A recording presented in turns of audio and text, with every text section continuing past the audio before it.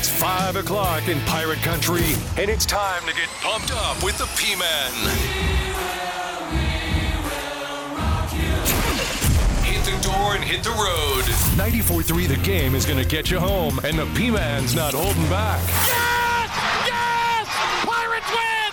Pirates win! Bring on the Patrick Johnson Show on 94.3 The Game. Holy mackerel! Oh, my goodness! The flagship station of the ECU Pirates.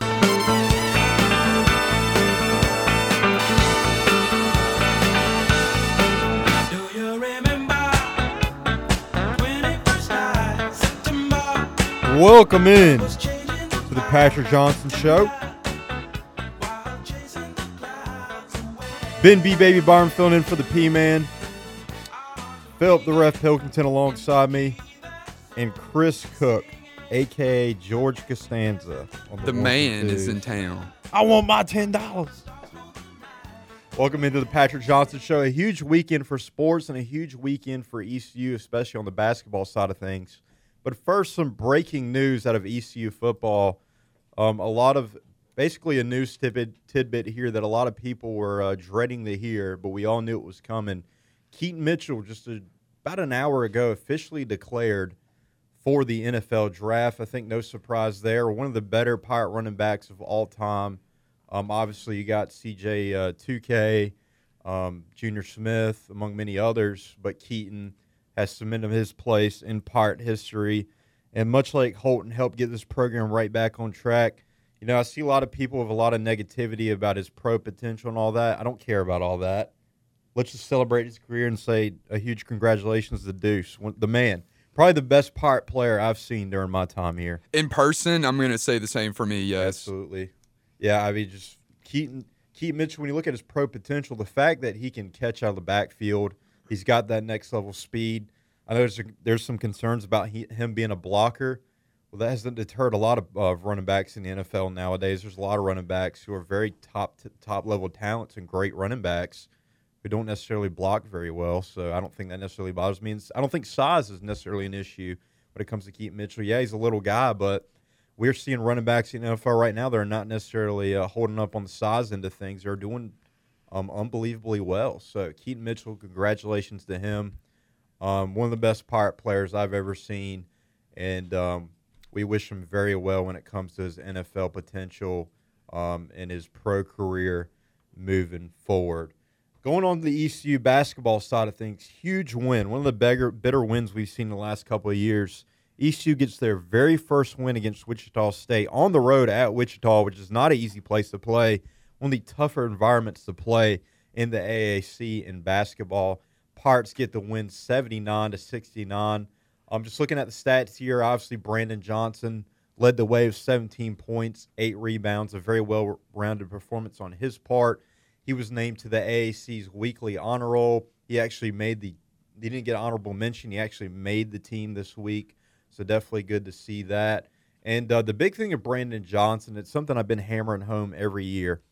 He was money from 3 this game, 3 from 4 from beyond the perimeter.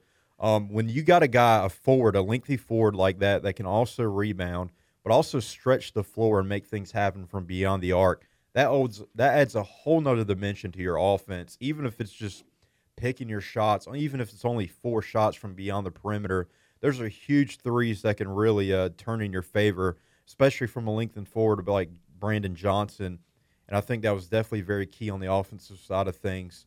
It adds a whole nother dimension to your offense. And Mike Schwartz has even said that when I've asked him about it. It's definitely good to see that come together. And I would say the big thing, and it's something that's plagued them in the last couple of games, has been their effectiveness from the charity stripe. We've seen the last couple of games, they just could not knock down shots from the free throw line. This game, 19 from 22, 86.4% from the free throw line. I would say that is more than anything the key to the game that beating Wichita State, something they've struggled in their recent losses here in non-conference play. And moving over to conference play, we saw it against Temple. Definitely huge. No, I think so. I was thinking that right after the game. It's like, man, Coach Schwartz is probably ticked off. We keep asking him about free throw shooting, and sure enough, they did it. Yeah. And they did it down the stretch, too. So, you mentioned 3 misses there. All those 3 misses came early. Yep. When it was time, when we were getting fouled, and they started fouling very early. I believe they committed their first foul with 1:47 remaining in like a 10-point game. You thought they'd have done another possession or two. Yep. And I don't think they missed a free throw down the stretch. Even Ezra Osar, who's one of the, lower free throw percentage guys on the team, he was 4 of 6. Yep. Both of his misses came early in the game, and he was 2 of 2 there at the end when it mattered most. Speaking of Ezra Ozar, freshman forward, highly touted prospect, coming into this ECU basketball program under Mike Schwartz. 16 points, 5 rebounds, and stayed out of foul trouble. Only had 2 fouls in that game, and that's really been the big problem with Ezra. Ended up getting 31 minutes in that ball game. And Mike Schwartz has said that. He's wanted to get him more minutes. It's a matter of him being mindful and developing and learning, how much fouls you have, being mindful of those kind of things. And if you stay out of foul trouble, you're going to get more minutes. And we saw Ezra put together a very solid game, especially for a freshman. And I've always said, if we can get him going, he's got that next level talent. And I'm going to say it once again, you're probably getting sick of it, to be like a Jaden Gardner, Tristan Newton type of player. We're happy to have this guy here.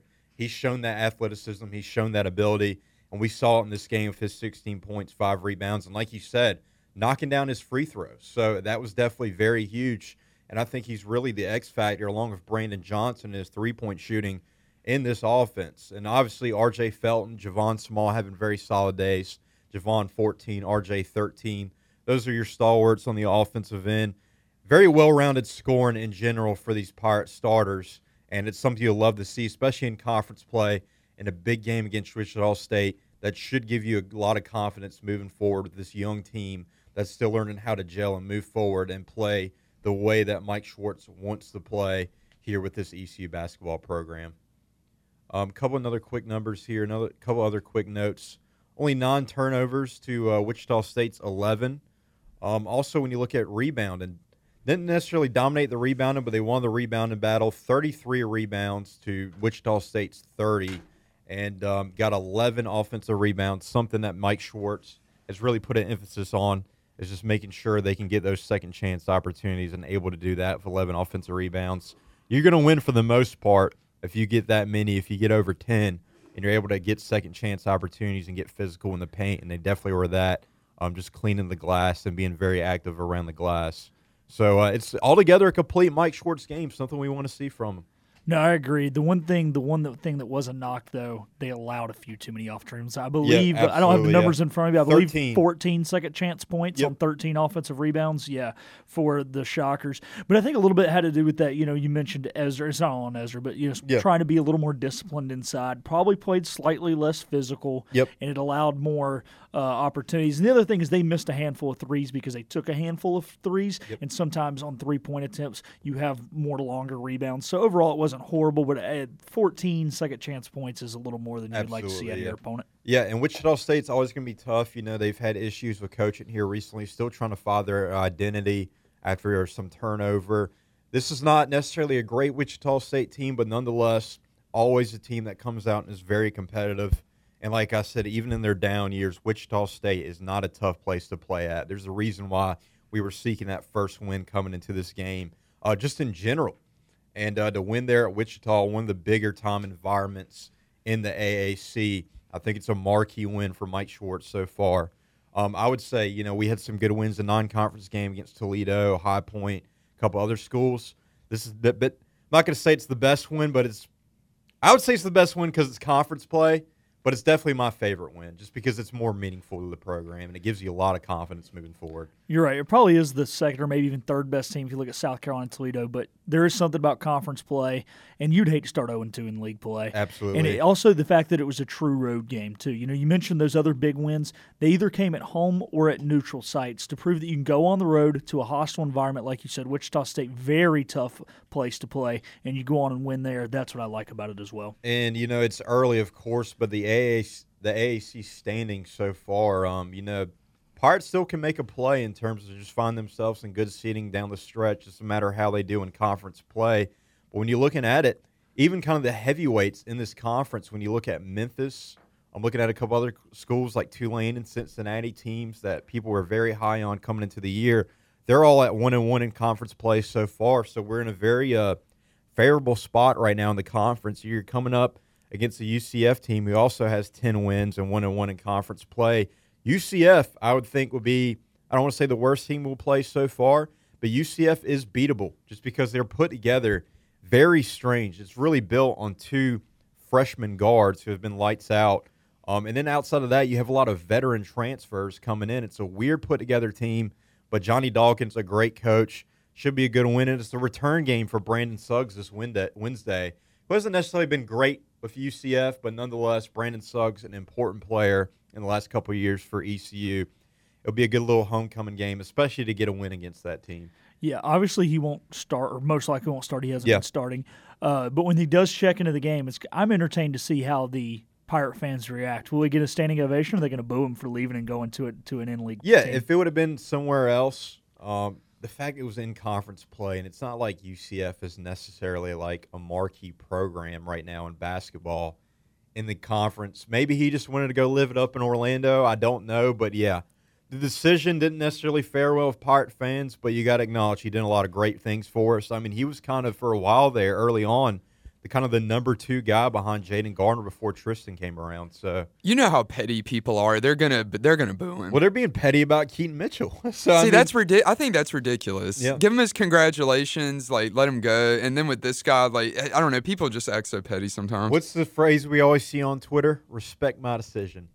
Respect his decision. Yeah, I agree with Chris. Sometimes they're being too petty, and I'm not saying you should boo him. You should thank him for his time here. But it is kind of like you said, Ben. It's kind of tough when you transfer in league. It'd be different if he was showing out and he just so happened to go to Houston. It was like he's clearly going to a big time program and he chose, or Houston. even a Memphis. Yeah. But it's like, man, you couldn't have gone, somewhere else. But maybe like you said, maybe he likes Orlando. Maybe he's a big Disney World guy, and if you had the opportunity to play for Johnny Dawkins, I think any of us would take it. So absolutely, Johnny Dawkins, one of the better coaches in the conference. Well, coming up, Carolina Panthers in a weird spot right now, officially eliminated from playoff contention.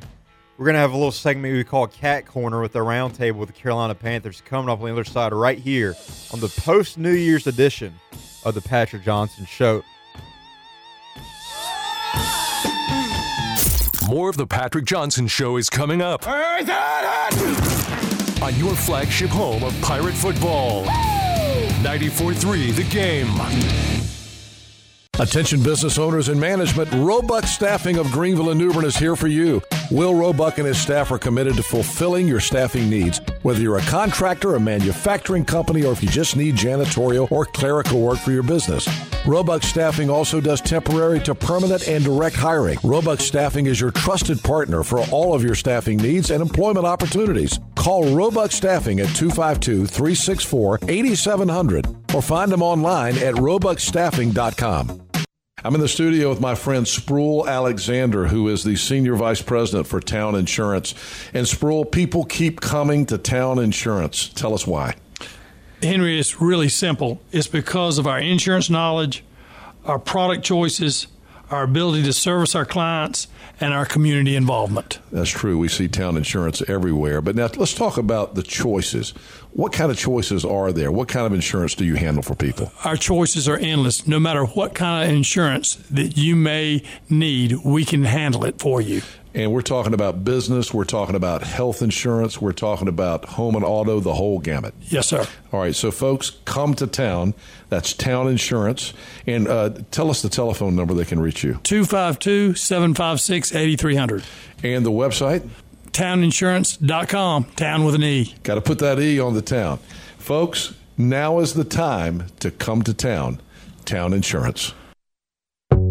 If you've been injured in an accident and need cash now before your case settles, Oasis Financial can help. Last month, Oasis helped over 3,000 people. Why not you? If you have an attorney, call Oasis Financial today at 877-266-9107. It takes just 3 minutes to apply, and once you're approved, get $500 to $100,000 of your settlement in as little as 24 hours with no risk to you. That's right, get $500 to $100,000 within 1 day. If you lose your case, you don't have to pay Oasis back, ever.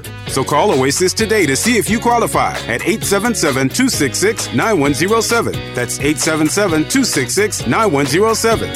Better days start today. Get the cash you need with Oasis. Call Oasis today at 877-266-9107. Oasis is currently not providing legal funding in Arkansas, Kansas, Kentucky, Maryland, North Carolina, North Dakota, or West Virginia.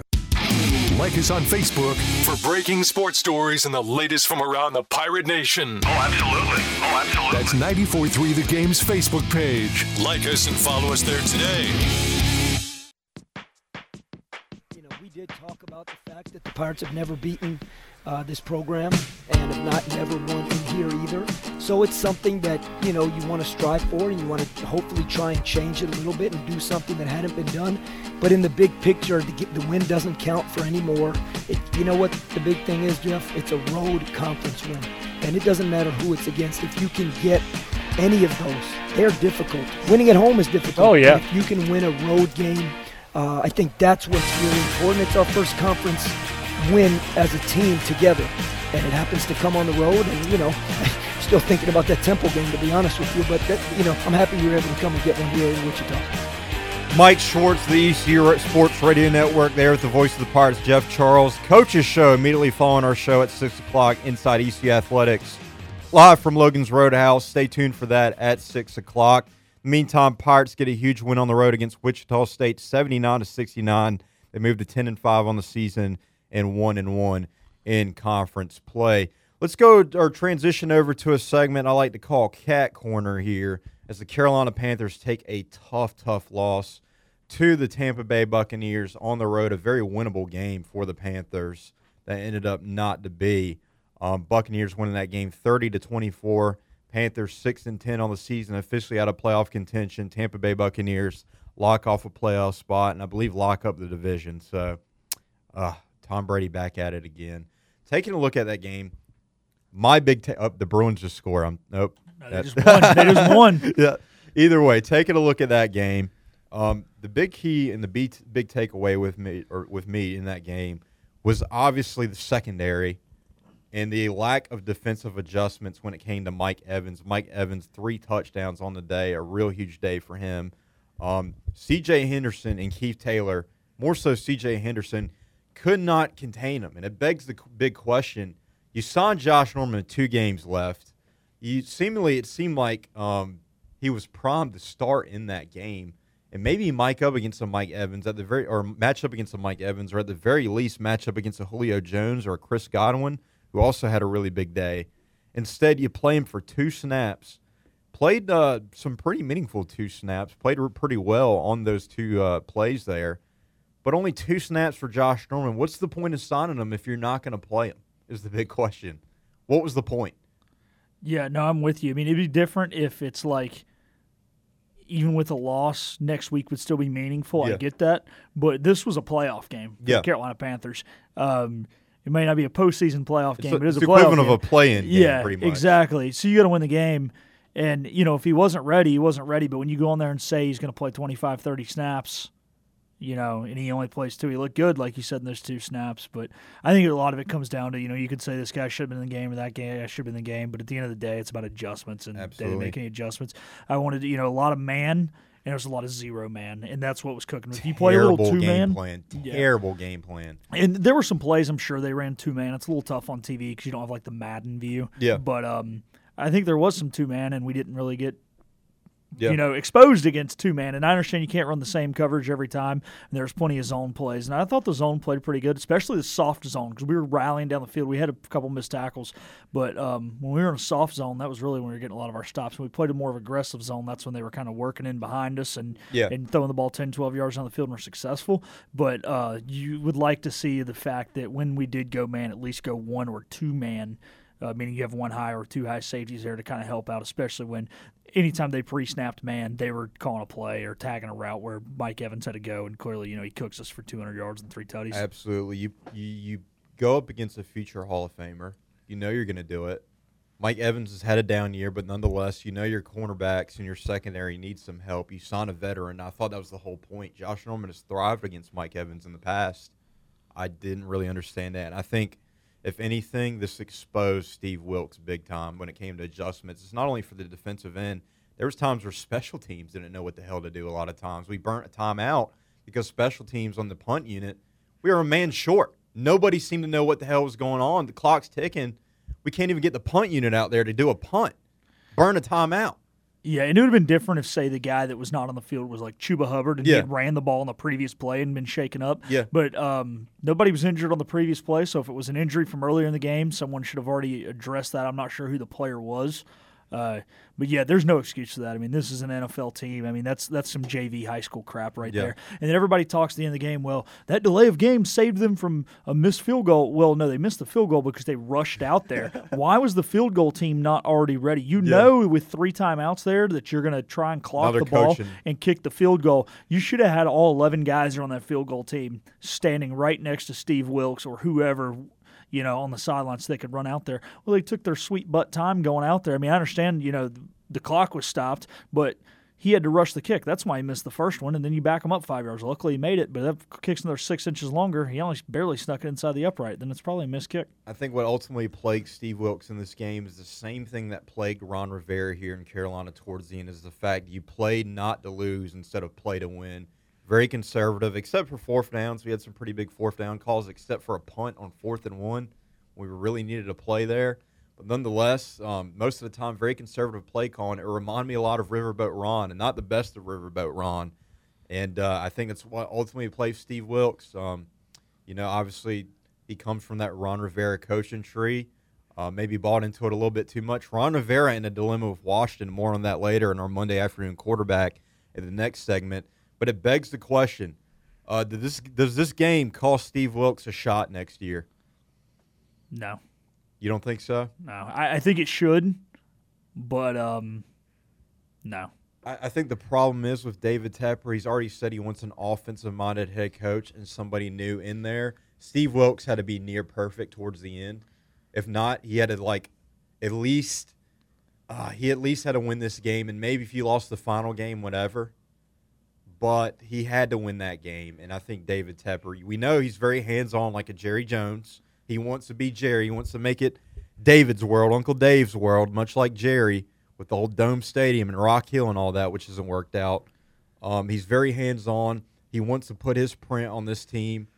I think Steve Wilks kind of played his way out of a job out of that because of just the playoff implications in this game. Like you said, it's pretty much a playoff game. It was equivalent of a play-in game for the NBA. Well, look at how Mike Evans played throughout the year, and then against the Panthers. Panthers always get those games too. They always get those games. Yeah. So here's the reason I think it didn't blow his chances, and I'm not going to get on this rabbit hole too long. But look, when Steve Wilks was fired in Arizona, he played the whole "I got fired."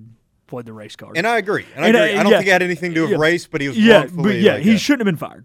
Especially when you hired Cliff Kingsbury. Yeah, because the same thing with Chizensky in Cleveland. But because he tried to sue the league and all that, I could see Tepper, with Tepper's politics side, bringing Wilks in from a political side. Same reason he brought Eric Reed in. And I'm not going to get into, whether he should do that, shouldn't, whatever. But that is the reason I think he's probably going to get it, because that's how Tepper thinks, so that's why I think. Well, even with the Rooney Rule now, don't you get in compensatory or a comp draft pick now if you hire a black coach? I don't know exactly. There's a weird rule with that where you benefit from hiring minority coaches. So I don't know. I get your point. I could see that for sure.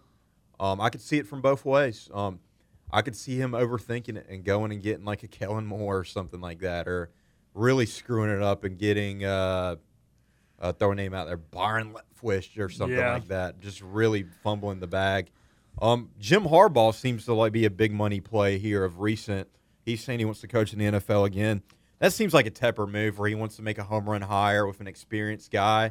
I could see him also making a move like that and thinking we could just hit the ground running.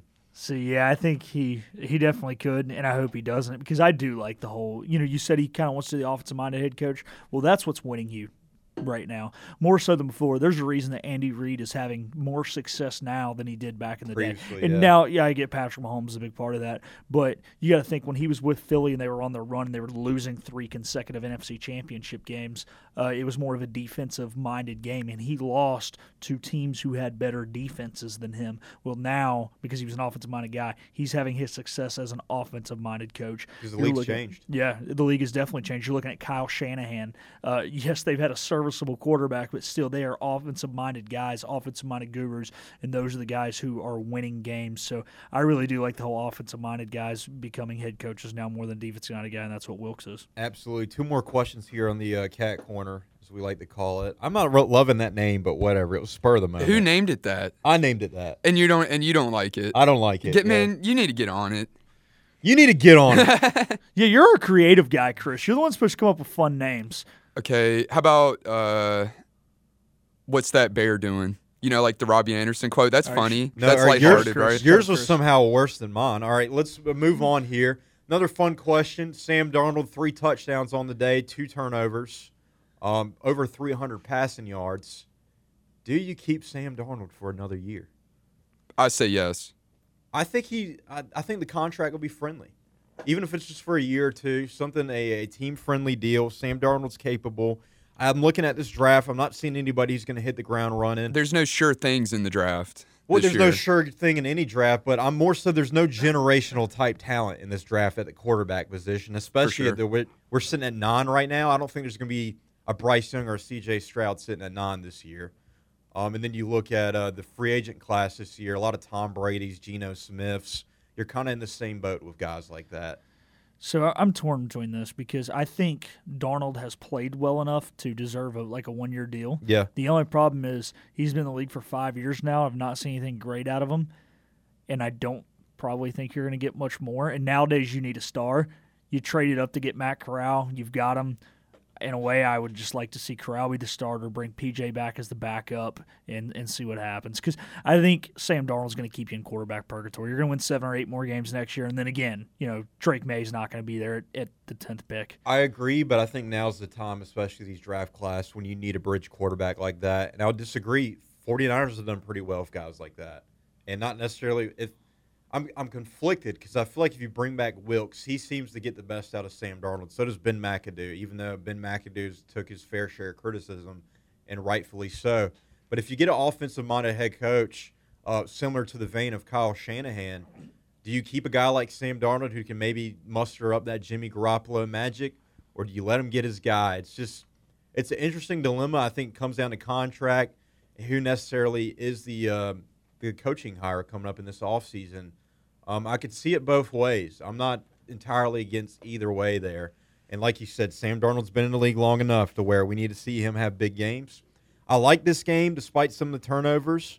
He was playing aggressive. The fumble on the snap, that seemed like clear miscommunication. I don't know necessarily if that's a quarterback or a center problem. It could be either or. But the other turnovers weren't great. Wasn't loving them. Icky did not have his best game. I'll give him that much. But I think you need to give Sam Darnold his flowers. He's played well down the stretch.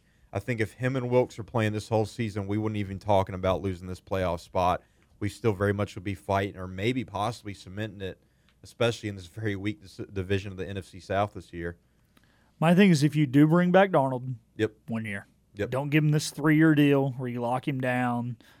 I agree. Yes, don't do a Teddy Bridgewater type move here. Yeah, we don't need that. He's got to prove it. I'm okay with a prove it deal. It's not what I would. And I think he's humble enough where he'll take it. I think he is. He's desperate to prove that he can be a successful quarterback in this league, and we've seen that drive that we haven't seen from Sam Darnold this year down the stretch.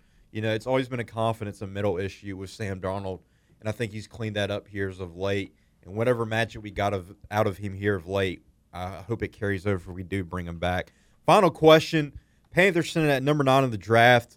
Doesn't seem like you're going to get your quarterback unless you take a chance on a guy like Will Levis, which Tepper has said he really likes Will Levis, which worries the hell out of me. Oof. He really likes him. I don't want you to get a guy like Richardson.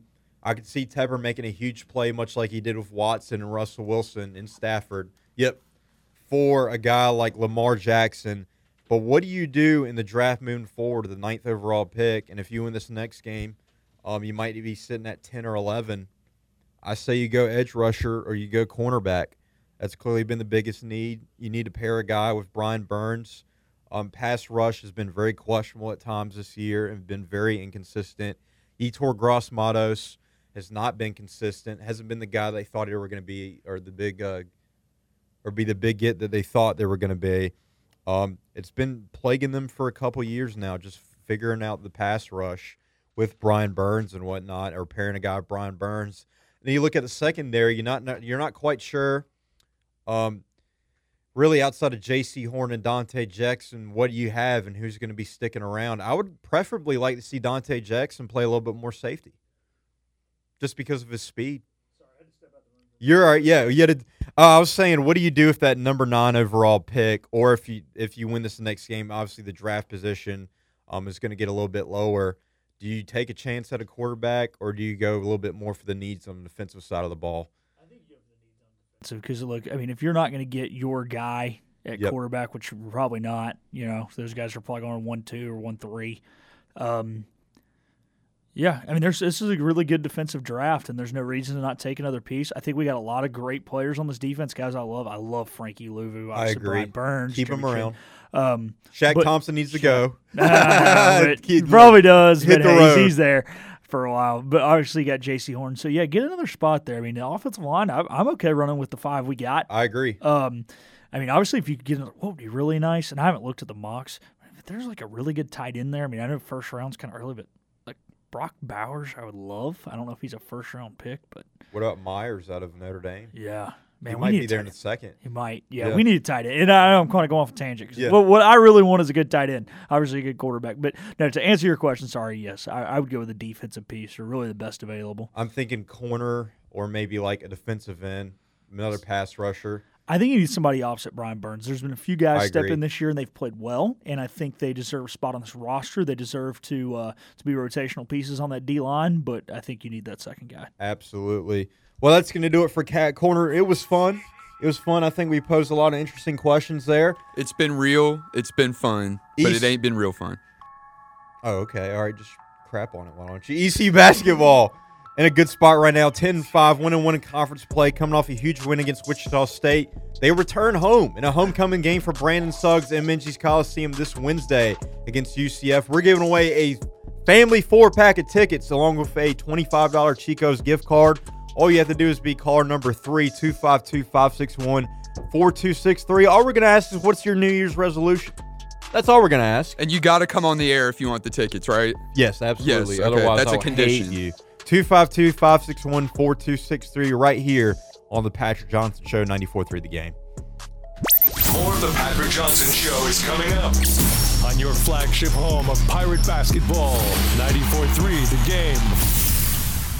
Need $1,000 to $10,000 immediately for a gift for someone special, car repairs, or unexpected expenses? Time Financing Service offers competitive loan rates. Apply online and get your answer in less than an hour in most cases. Then you can pick up the cash at any of our 24 convenient locations. Apply online 24/7 at timefinancing.com. That's timefinancing.com. Time Financing Service. All loans subject to current credit policy of Time Financing Service. 1-hour loan approval and same-day cash in most circumstances. Exceptions may apply. Philip Pilkington here with your 94.3 The Game Pirate Report, brought to you by our pirate partners. Moore's Old Time Barbecue Chicken and Seafood. Bring the whole family for great food. If it's not Moore's, it's less. Caripsy Restaurant in Emerald Isle. Exceptional steak, locally sourced seafood, and delicious signature cocktails.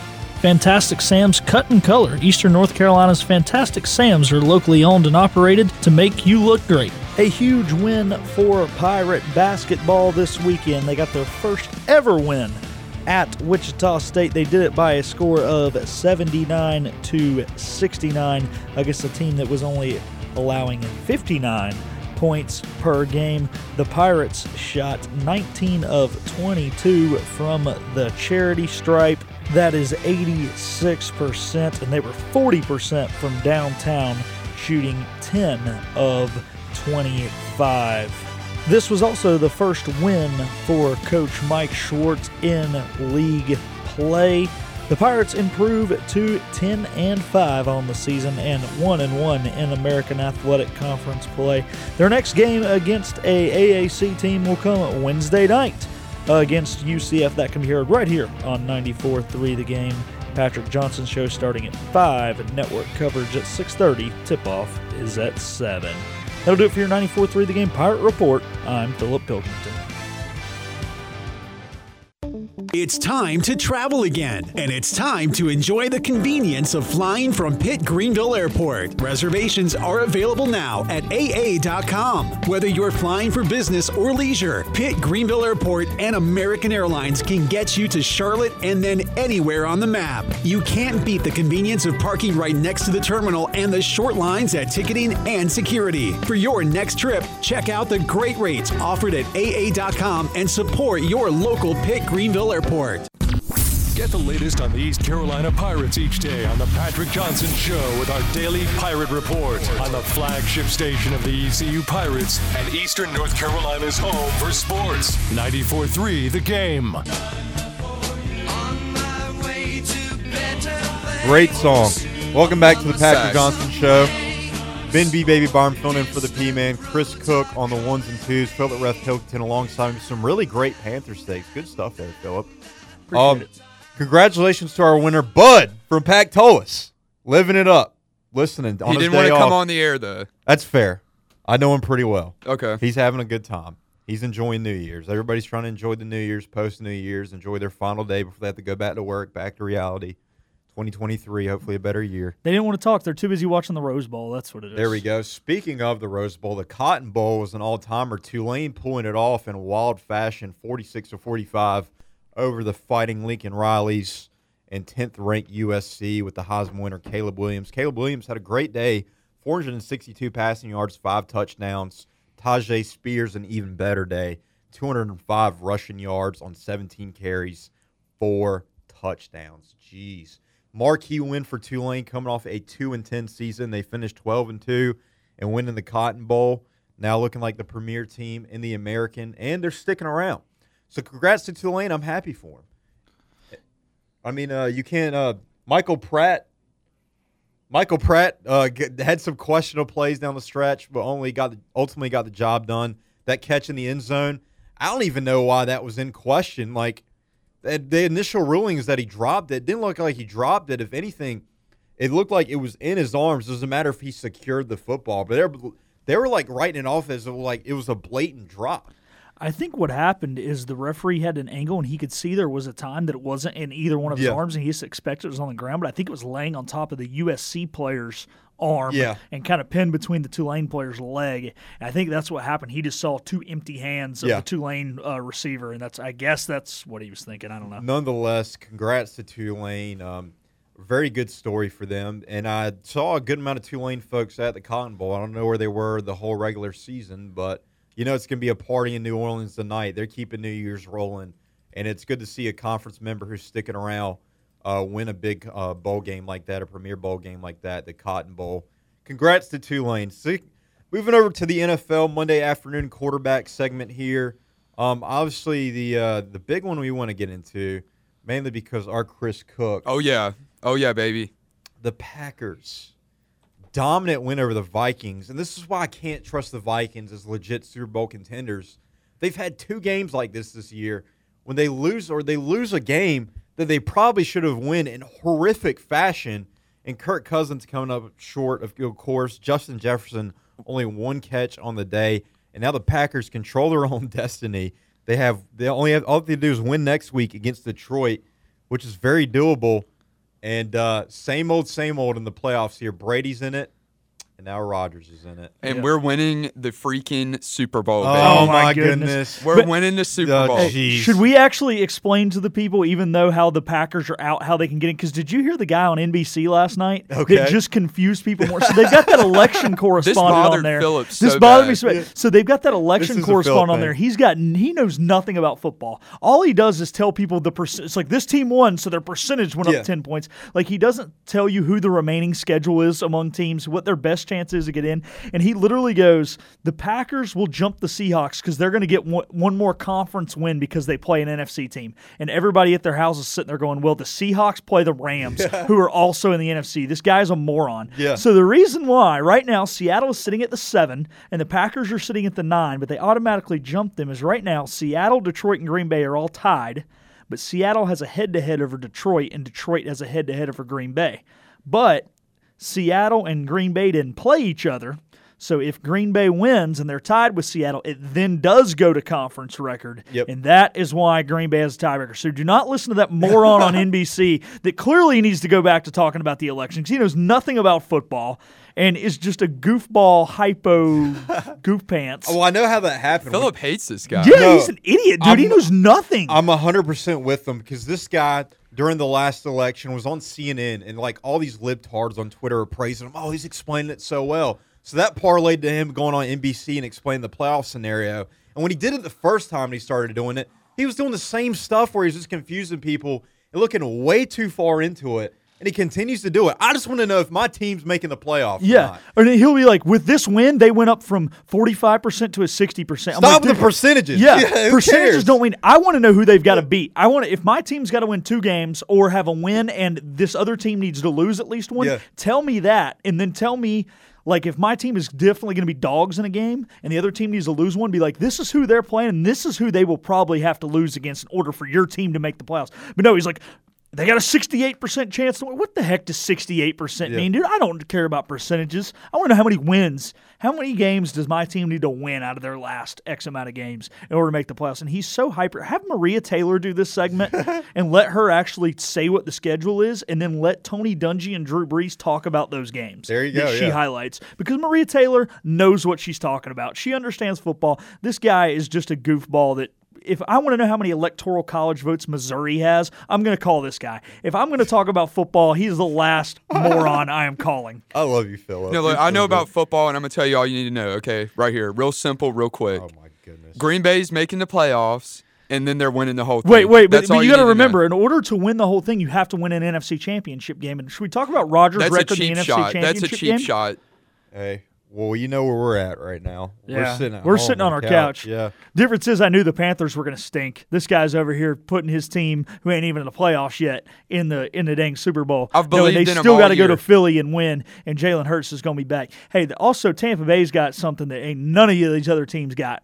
Tom Brady. Yeah. And he looked like Tom Brady yesterday. Absolutely. Another big snippet out of the NFL right now. Josh Dobbs moving forward as the starter will play in the AFC South title game against the Jaguars. I don't completely understand this move. I guess Malik Willis' development really fell off, which, if you remember, Panthers fans, that was supposed to be the answer to all our problems. Malik Willis, we can't even get a damn start when Ryan Tannehill is out. So that tells you all you need to know. Josh Dobbs wasn't great last week. Josh Dobbs, only a touchdown and an interception against the Cowboys in that 27-13 loss and a must-win game for the Titans. 232 passing yards, completed 20 out of 39 of his passes. So sub 50, or a little bit over 50%. Josh Dobbs hasn't done anything great, but their playoff hopes rest on the old rocket science major's hands. And I look at it, the Jags in a very favorable spot out of the AFC South. I think they're a dark horse moving forward in the playoffs because they have a lot of momentum riding. They're feeling themselves. They have a lot of confidence.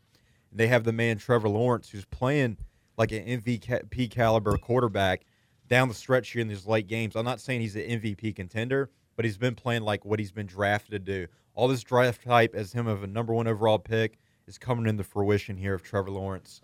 I think Jags are sitting in a favorable spot over the Titans, especially with the injuries on the Titans end. We don't really know what's going on with Derrick Henry. It seems like he's going to be out for the year, and a couple other guys on the offensive end. Go Jags, baby. I'm pulling for him. I'm pulling for him also, yes. Oh, I'm ready for it. Yeah, Zay Jones, Sunshine. I love Sunshine. It's ETN. Oh, I'm excited for this game. It's going to be a great game Saturday night. I was kind of hoping it was going to be the Sunday night game. Yeah. Now I guess should be, honestly. Yeah, now, well, the thing is, if the Bengals lose tonight, them and the Ravens will be in the same scenario. and those are bigger fan base followings, so I think that's the reason they did it. However, the crappy thing is if the Bengals win tonight, they lock up the AFC North, so it's then kind of like, what do you do then? Where do you put? Who do you put? Well, it's like, who do you put as that Sunday night game? That kind of puts the NFL in a weird spot. Maybe either the Packers or that AFC South title game, I would think. Well, the AFC South game's already moved to Saturday. The thing is, my only problem with the Packers is this. If the Seahawks win and they play earlier than the Packers, that automatically eliminates the Lions, and then the Lions might not go out there and try to beat Green Bay. They might put in their bums, and that's not fair to Seattle. Those two games need to be played at the same time, but it sounds like that's what the NFL is going to do if the Bengals lose tonight. So if you're a Lions fan or a Seahawks fan, you can actually be mad at the Ravens, because if the Ravens would have won last night, tonight's game wouldn't matter for Cincinnati as far as that goes, and they would definitely be the Sunday night game. But now if the Bengals knock off the Bills, and that's going to be a heck of a game tonight. Absolutely. Sorry, I went off on a tangent. No, you're all right. You're fine. And then one thing I also want to talk about is the Washington Commanders. What the hell are they doing starting Carson Wentz? You got the Carson Wentz of old, 143 passing yards, 3 interceptions, and a must-win game for the Commanders, who still had a playoff chance coming into that game. And then Deshaun Watson, it's really been his comeback game, had 3 passing touchdowns in that game. He was very limited. Only 9 of 18. Didn't have a lot of pass attempts. Didn't really need to have a lot of pass attempts because Nick Chubb was lights out on the ground. But 169 passing yards, 3 passing touchdowns against the Commanders. And it begs the question, dare I say, Ron Rivera on the hot seat for the Commanders. So here's the issue. Ben, you brought this point up last week. I don't remember if it was Thursday or Friday. You said that quarterbacks have too short of leashes, and you were talking about guys getting drafted, though. Mm-hmm. And I agree with you. Taylor Heineke had too short of a leash. He plays a couple bad games, and they bench him. And the locker room's behind him. The locker room's behind him. He's had a good season, and that's the guy you've been winning with, and all of a sudden you want to go switch and play with Carson Wentz. No, you go to a guy, you stick with him. It's different if Wentz would have came back from injury and he would have been balling out before he got hurt, but he wasn't. That's the issue. You should have stayed with Heineke. If I'm a Commanders fan, I can live losing with Taylor Heineke as opposed to switching to Carson Wentz and him come out there and laying an egg. And dare I say that's part of that conservative approach where you stick with your starter, who was your day one starter, and you just go with. It just seems like such a Ron Rivera move that's kind of plagued his career, and he's got to be on the hot seat, man. Commanders. I don't think they're about to do a total rebuild, but they're going to have a reset kind of deal going on here soon because there's a lot of questions at quarterback. You can't move forward with Carson Wentz. You can't do it. Otherwise, it will cost your career as a head coach. And it begs the question, you have serious reevaluation to do at the head coaching position because it's the same old with the Commanders. You have a chance at the playoffs down the stretch, and you always come up short. And it's come down to the point, what's it going to take? What is it going to take? And I think you ultimately look at you point the finger at coaching. My thing is our entire lives, we've been asking this question about the Washington Commanders football team and Redskins. I think this is bigger than that. This is a Dan Snyder thing.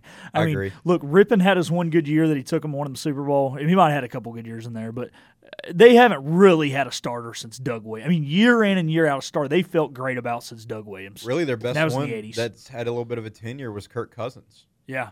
Yep. I mean, now, obviously, the RG3 thing was just junk luck. Yeah, I mean, he that's would have been just the best probably. Yeah. But, I mean, and even Williams, he didn't start at the beginning. I shouldn't even say Williams. He even started at the beginning. They put him in late. They haven't had a legit quarterback year in and year out since Theismann. Yeah, really, since Theismann. Washington Commanders, same old. I saw they revealed their new mascot, and this really pissed me off. It's a pig. That's what you wanted it to be. You just wanted the team to be the Hogs. Be the Hogs, then. I don't get why they did that. Just be the Hogs. I know you wanted that so bad. I wanted it so bad. Just be the damn Hogs. I love the new mascot. That's a pig. He's like a little grunt. He's got a little like army helmet on. Looks like he should be smoking a cigarette. Yeah, I mean that totally is their identity. You want to talk about history of this team? They were the ones that were first called the Hogs. I love that mascot. But like you said, change the name. What it is. That's going to do it for the Monday afternoon quarterback. Coming up, a little bit more into the headlines around sports. We'll take a look at the Rose Bowl and talk a little bit about the college football games over the weekend. We'll wrap it up on their side and lead you in the Inside ECU Athletics with Mike Schwartz, Ezra Ozar, and Javon Small right here on the flagship station of the ECU Pirates, 94 through the game, the Patrick Johnson Show. The pitch. More of the Patrick Johnson Show is coming up. That ball is gone. On your flagship home of Pirate Baseball. 94.3 The Game. Chico's Mexican Restaurant is where the fiesta never ends. Grab your amigos and head to Chico's every Wednesday for shrimp tacos for $11.99. Plus Wednesdays means all Mexican imports for just $2.99. Thursdays, enjoy your favorite beef, chicken, or vegetable fajitas for only $11.99. For Mexican food and fun, it's got to be Chico's Mexican Restaurant in downtown Greenville and online at chicosrestaurant.com. Chico's, where the fiesta never ends. You don't have to go through yet another year of pain. Knee pain, back pain, people with chronic joint pain. Well, they're getting real lasting relief from QC Kinetics. Patrick Johnson here. QC Kinetics is the nation's leader in advanced regenerative medicine. Their unique protocols use healing agents from your own body to target aching joints. You got shoulder pain, excruciating hip pain, even if you have any arthritis pain or lingering pain from an injury, don't let them operate on you and give you more steroids. Say no to the pain pills. Call QC Kinetics and see if their life-changing, all-natural treatments can get you living your best life in the new year. I'm telling you, people are raving about these treatments. This is the future of joint pain management, and appointments are available as soon as next week. Make 2023 the year you say goodbye to joint pain. Call QC Kinetics now for a free consultation, 252-765-PAIN. QC Kinetics, 252-765-PAIN. I'm with my health insurance agent, Bill Jenkins. Bill is an employee benefits specialist and life insurance agent from Town Insurance. Bill, give us an update on Town Insurance here in North Carolina. Town Insurance is a top insurance and employee benefits agency in North Carolina and ranks in the top 50s nationwide. We have primary offices in Greenville, Kinston, Wilmington, Raleigh, and now Charlotte. And Bill, what are areas Town Insurance specializes in? With our experienced account management team, we specialize in employee benefits, including group medical, dental, life, vision, disability, and voluntary options for employees. We compare these options with several of the best carriers in the market and assist businesses on benefit administration as well as employee education and enrollments. And how can a business best contact you to review their employee benefits program? Give us a call, 252-756-8300. Call today, as the best time is now to come to town. And now, the stunning conclusion of the show. It's the P-Man here on 94.3 The Game. Baby, don't hurt me. Wrapping up the Patrick Johnson Show, Ben B. Baby Barn, Phil the Ref Pilkington, and Chris Cook filling in for the P-Man. And looking at the spread for tonight between the Buffalo Bills and the Cincinnati Bengals, could be a potential Super Bowl. Who knows? Nonetheless, Buffalo favored by 2.5 for entertainment purposes only, with the over-under at 50.5. We're leading you in the Inside the ECU Athletics Coaches Show with Mike Schwartz, Ezra Ozar, and Javon Small live from Logan's Roadhouse. That comes your way at 6 o'clock, so stay tuned right here on 94.3 The Game, the flagship station of the ECU Athletics, with the voice of the Pirates, Jeff Charles. Couple of interesting news and notes. Taking a look at college football as we speak. We got the Rose Bowl currently on between 11th-ranked Penn State and 8th-ranked Utah. Penn State currently leads 7-0. Utah driving, currently 2nd and 3 at the Utah 48. So Utah making a play, trying to make a play here. About 15 minutes left in the second quarter, so just begun very early in that ball game. Of course, Tulane got a huge win, a 1-point victory over USC, 46-45 in the Cotton Bowl. Congratulations to Tulane. A couple other games that happened earlier today. We got the Cheez-It Citrus Bowl. LSU pounding Purdue 63-7, and 22nd ranked Mississippi State gets it done for Mike Leach, RIP, over Illinois 19-10 in the ReliaQuest Bowl. A couple other interesting news and notes. Taking a look at some games that happened a little bit earlier in the month. We have UTSA lost to Troy 18-12. Future AAC member UAB beats Miami, Ohio 24-20. Rice loses their bowl game to Southern Miss 38-24. Boise State defeats North Texas 35-32. A couple of future AAC members in that group. And then we got college football playoff time, baby. TCU moving forward to the championship game. The big shocker from the weekend is they defeat Michigan 51-45. A real feel-good story for TCU, who was really the underdogs coming in to the college football playoff. A lot of people thinking they probably shouldn't have belonged there, but it's good to see them get the win. They will take on Georgia, who defeated Ohio State, came down to a last-second field goal that Ohio State obviously missed. So top-ranked Georgia versus third-ranked TCU. That comes your way next Monday at 7:30.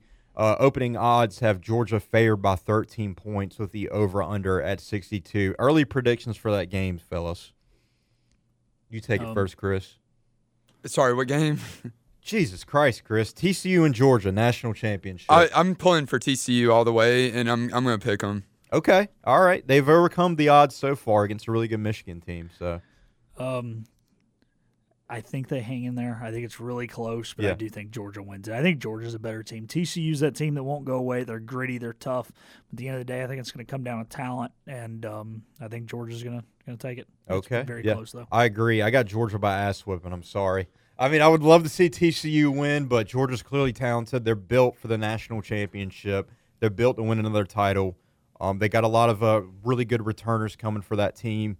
I'm just taking Georgia by a lot. I think they cover the spread here as well. I'm rooting for the upset all the way. I am too. I want to see it happen. I got you. TCU has hung in every important game this year and made it entirely way too close. Maybe you could say they're battle tested.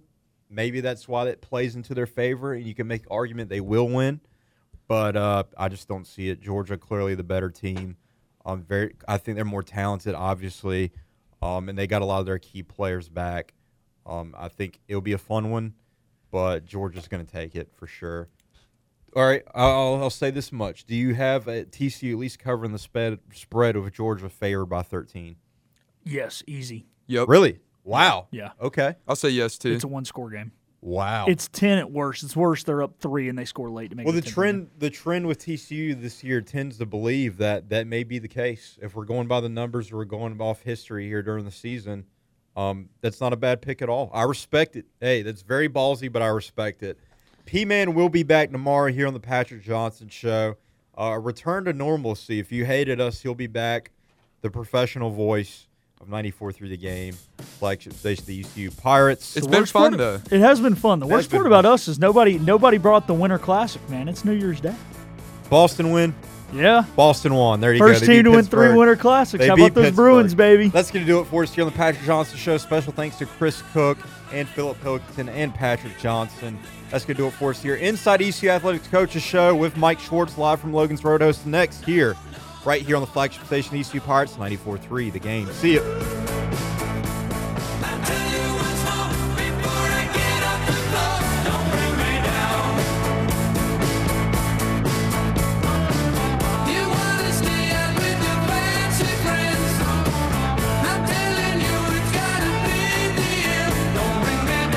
Time now for an update from Town Insurance. I've got my friend Jim Clement in the studio with me. Jim, great to see you. What's new at Town Insurance? What's new, Henry, is our growth in this state. We have now exceeded $60 million in revenue with 300 employees.